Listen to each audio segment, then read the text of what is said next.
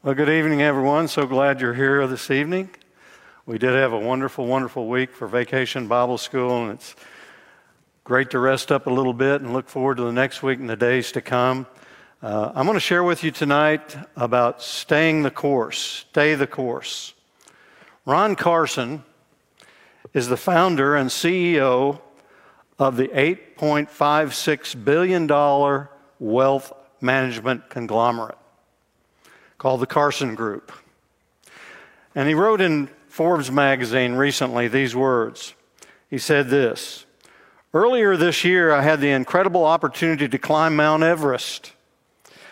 I went to the base camp, which requires considerable planning, training, and conditioning. Yet nothing can fully prepare you for this unparalleled physical, mental, and emotional journey, or the insights that you gain along the way. That was the case during one of the toughest ascents, when it was all I could do to keep moving forward. While each ensuing step felt slower and harder than the last, it occurred to me that through the simple act of placing one foot in front of the other and not looking up, you can make more progress than you think. I'm a firm believer that even when things seem most formidable, there are ways to continue moving forward. We may be slower, it may take us longer, or it may take more out of us, but as long as we're on the right path, we continue to move closer to our goals." You and I may not be climbing Mount Everest, but it may seem like that. What do you do when you're facing challenges in life? As Ron Carson says, we keep moving one step in front of the other. As long as we're on the right path, we can continue to move closer to our goals. In other words, stay the course. In seasons of upheaval, change, and even adversity, stay the course. 1 Timothy 2, 1 through 7, if you have your Bible and like to look along there with me, I'd appreciate that as we continue our study verse by verse through the book of Timothy. It says this: "I urge then, first of all, that petitions, prayers, intercession, and thanksgiving be made for all people, for kings and all those in authority, that we may live peaceful and quiet lives in all godliness and holiness, which is good and pleases God our Savior, who wants all people to be saved and to come to the knowledge of the truth.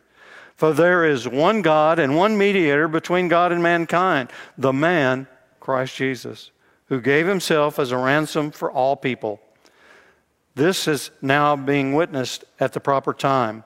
And for this purpose I was appointed a herald, an apostle." I'm telling the truth, I'm not lying. "And a true and faithful teacher of the Gentiles." Would you join me as we pray together? Father, as we open your word tonight, we invite the Holy Spirit, the great teacher, to guide us into all the truth. I pray that you would open our ears to hear, that you'd grant us understanding, and most of all, Lord, we'd hear with our spiritual ears, our heart.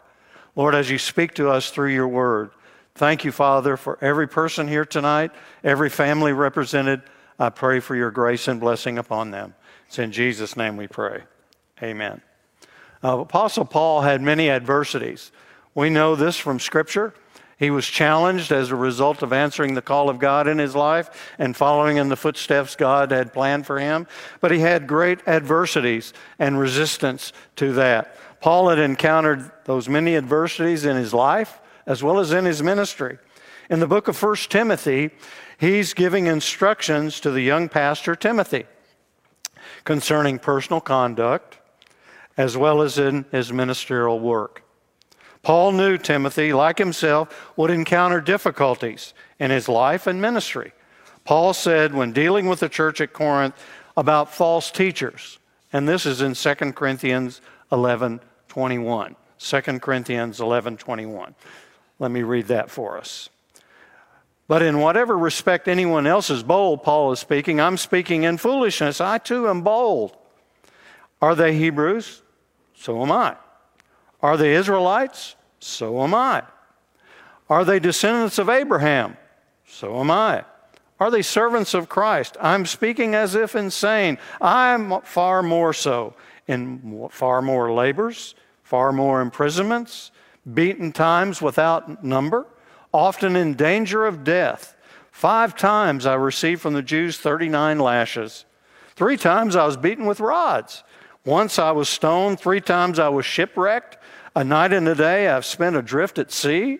I've been on frequent journeys, in dangers from rivers, dangers from robbers, dangers from my countrymen, dangers from the Gentiles, dangers in the city, dangers in the wilderness, dangers in the sea, dangers from false brothers. I've been in labor and hardship through many sleepless nights, in hunger and in thirst, often without food, in cold and exposure. Apart from such external things, there is the daily pressure of me of concern for the churches. Who is weak without my being weak? Who is led into sin without my intense concern? If I have to boast, I will boast of what pertains to my weakness. We see from that portion of Scripture that Paul knew what it was like to stay the course in order to accomplish his goal of preaching the gospel to the Gentiles through many more labors, more imprisonments, 39 lashes, 3 times beaten with rods, stoned, 3 times shipwrecked, and many dangers, sleepless nights, hunger, thirst, cold, exposure, as well as daily pressures. And he gave instructions to Timothy on how to stay the course. What does it mean to stay the course?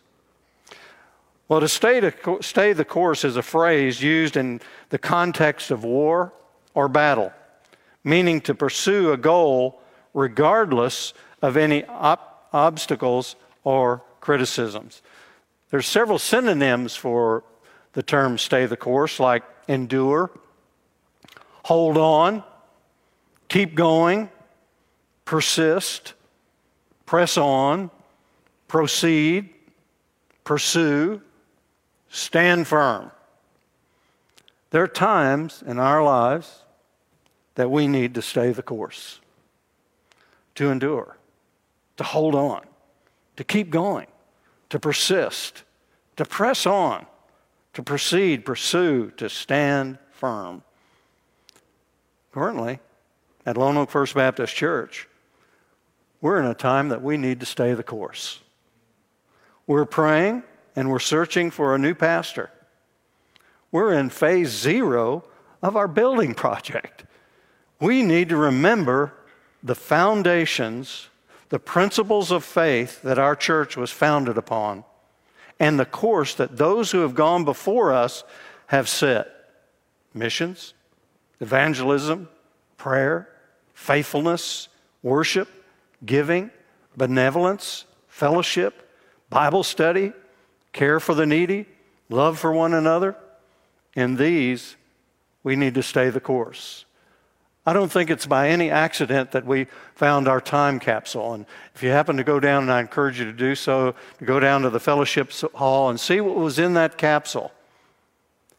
It is the things that our church at that point in time in the past, what they did to stay the course, and they gave illustrations and principles that we were to continue on to stay the course, the foundation that this church is built upon. So it's a very timely thing and not by accident. God causes all things to work together for those who love the Lord, doesn't he? Carla Pope, in Good Housekeeping, a magazine, said, "There are many ups and downs down the road, but stay the course because love always prevails." Well, Jesus stayed the course. Jesus stayed the course, of course, going to the cross. Hebrews 12, verse 1 says this, "Therefore, since we're surrounded by such a great crowd of witnesses, let us throw out everything that hinders and the sin that so easily entangles us. Let us run with perseverance the race marked out for us, fixing our eyes on Jesus, the pioneer and the perfecter of faith. For the joy set before him, he endured the cross, scorning its shame, and sat down at the right hand of the throne of God. Consider him who endured such opposition from sinners, so that you will not grow weary and lose heart. Jesus is a finisher. If you stay the course, you finish something that you have started, even though it might become difficult. John 19, verse 30, Jesus said, "It is finished." With that, he bowed his head and gave up his spirit. Jesus stayed the course. He finished what he started. His purpose of coming to the earth, of course, was to go to the cross, to give his life for our sins and the sins of the world, and accomplish the will of God the Father. Jesus is a finisher. So how do we, you and I, stay the course? Well, Paul told Timothy, first and foremost, pray. Paul instructed Timothy, 1 Timothy 2, 1 through 7, I urge you then, first of all, that petitions, prayers, intercession, and thanksgiving be made for all people, for kings and all those in authority, that we may live peaceful and quiet lives in all godliness and holiness, which is good and pleases God our Savior, who wants all people to be saved and to come to the knowledge of truth. So Paul told Timothy, first and foremost, number one thing, pray. Pray. Before you do anything else, pray. I'm thankful that that's what our search committee is doing. That's what our church is about. We're a praying church, and thank the God for that. First and foremost, as Paul told Timothy, if you're going to stay the course, number one, pray. Pray with petitions. A petition is simply asking. Jesus said, ask and you shall receive. Matthew 7:7. James 4:2 says, you do not have because you do not ask. So ask with petitions when you pray. That's a good thing. That's not a bad thing at all. Ask God for what you need to be strengthened to stay the course in your life and in your family and in our church and in our world. Pray prayers. Intercession. Intercession is simply standing in the gap. We need people of prayer to stand in the gap between heaven and earth, to intercede for people who don't know their way, to intercede for situations in your family and your life, and situations in our church, and situations in our community, and situations in our world. We need to stand in the gap. I personally believe that our nation needs more people standing in the gap today. Wouldn't you say amen? We absolutely do. So intercession and thanksgiving is a type of prayer, giving thanks to the Lord, thanksgiving for all people, not just those you know or those you like. Pray for all people, Paul told Timothy. Pray prayers of intercession, thanksgiving for all people, for kings, those in authority. Pray for leadership, in other words, of our nation, in our state, in our community, in our church. We need your prayers. They need your prayers. There's a purpose for our prayers, and Paul told Timothy this, so that we may live peaceful, quiet lives in all godliness and holiness, because God wants all people for this purpose to be saved and to come to the knowledge of the truth. It's important to have peace in a nation so that we can proclaim the gospel. As we see nations around the world in conflict and in war, it's not a safe environment to be able to share the gospel. There are missionaries there today that we need to pray for that are sharing the gospel at the threat of their own lives. We're thankful for God using them in a mighty way. But Paul told Timothy, pray for peace so that we can proclaim the gospel, because God wants everybody to be saved. Paul was telling Timothy, don't leave sight of the course God has set before you. Stay the course. Pray so there will be no distractions, and the same goes for you as well as for me. Secondly, Paul told Timothy the priority of the gospel. Paul told Timothy, "For there is one God, one mediator between God and mankind, the man, Christ Jesus, who gave himself as a ransom for people, for all people. This has now been witnessed at the proper time." Paul told Timothy, "Timothy, stay the course. There is one God. There are not many, only one. The gospel is that there is but one God, and in him we live and move and have our being." Acts 17:28. There are many false gods in our world today, as well as in Paul and Timothy's day, but there's only one true God. Timothy, Paul said, stay the course. Timothy, stay the course. There's one mediator between God and mankind. There's only one way for salvation from our sins. There's only one way to heaven. There's only one way for us to be reconciled to God, our Father, through the one mediator who went to the cross, died, was buried, and rose from the dead. The man Christ Jesus, who gave himself as a ransom for all people. Timothy, stay the course. You and me, stay the course. Lone Oak First Baptist Church, stay the course. There's one God, one mediator. His name is Jesus. Thirdly, purpose. Paul told Timothy purpose. "And for this purpose I was appointed a herald and an apostle. I'm telling the truth, I'm not lying, and a true and faithful teacher of the Gentiles." We as believers, as brothers and sisters in Christ at Lone Oak First Baptist Church, you and I have a purpose. God brought you here to be a part of this fellowship, be a part of this church for a purpose. It wasn't by accident. I remember in my own testimony in my own life, when my wife Pat and I moved back from California and we were living out there and ministering in college ministry. We moved back to Paducah, and we only live less than a mile from the church right here. So I used to drive back and forth in front of this church nearly every day.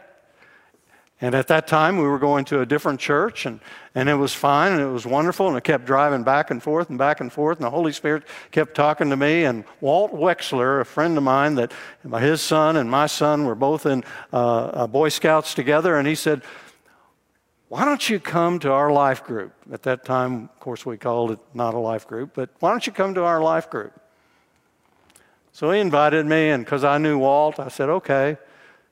And we had come to this life group, and lo and behold, the person that was leading the life group needed a break. So Walt knew who I was and that I'd been in ministry for many, many years and preached and whatnot. And so he said, "I need to take a break. Why don't you teach this life group class?" And so I started teaching that life group class. That life group class at that point in time, which is over 23 years ago almost now, became the largest life group at Lone Oak First Baptist Church. And God blessed. And I thought, God, why in the world didn't I come here earlier? I kept driving back and forth, but God called and planted me here. And not long after that, Mike Williams said, "We need you on staff." And 23 years later, here I am. So God's got a purpose for you and for me. I would have never imagined that that was God's plan or God's purpose. And Paul was telling Timothy, "Timothy, I had a purpose to preach to the Gentiles. Timothy, you've got a purpose." And he's saying to you and to me that you've got an important purpose in the church of Lone Oak First Baptist Church to be able to minister the gospel even as Paul and Timothy were. We as believers, as brothers and sisters in Christ at Lone Oak First Baptist Church have a purpose. You're appointed as a herald.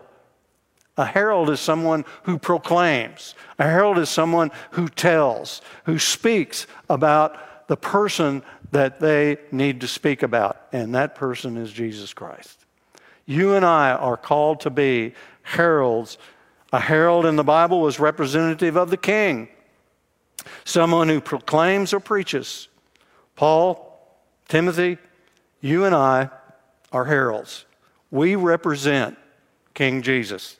and have the responsibility to proclaim him. Paul and Timothy were apostles. That is, they were ones who were sent out. Apostles were one who were sent. We're a sending church. We've sent a team to Cuba. They're there right now. Thank the Lord. Pray for them if you would. We have been and will continue. They're safe. We got a call from them today, and so we're praying for them. It's hot down there. It's hot here. But pray for them, please, as they proclaim the gospel and minister there in Cuba. Paul and Timothy were apostles, one sent out. Our message, the gospel, we are to send out to the world. Stay the course. So what is my responsibility? What is your responsibility? What does God expect of you and from me? Stay the course allegedly originated as a nautical metaphor on maintaining a constant, unaltering course while navigating. It appears to be rooted as a nautical metaphor. In this context, stay refers to the ropes or the guys and the sheets that hold the course, the mainstay of the sailing ship, in a fixed position appropriate to the heading. So in order for the ship to maintain its course, someone has to hold the course, hold the ropes, so that the sail doesn't flutter, lose power, or lose direction. There are ropes that have to be held in place so that the mainsail may be held on course. You and I have a rope to hold. You've got a rope to hold here at Lone Oak First Baptist Church. To stay the course or stay on course, each of us has a rope. We have a guy that holds the sails that our ship is sailing. You've got to hold your rope, or the wind will cause the sail to flutter, to lose its power, to turn, to lose direction, to lose momentum. Your rope may be worship, and you sing in the choir. Hold the rope. Your rope may be life groups. Hold the rope. Your rope may be prayer. Hold that rope. Your rope may be volunteering in children's ministry.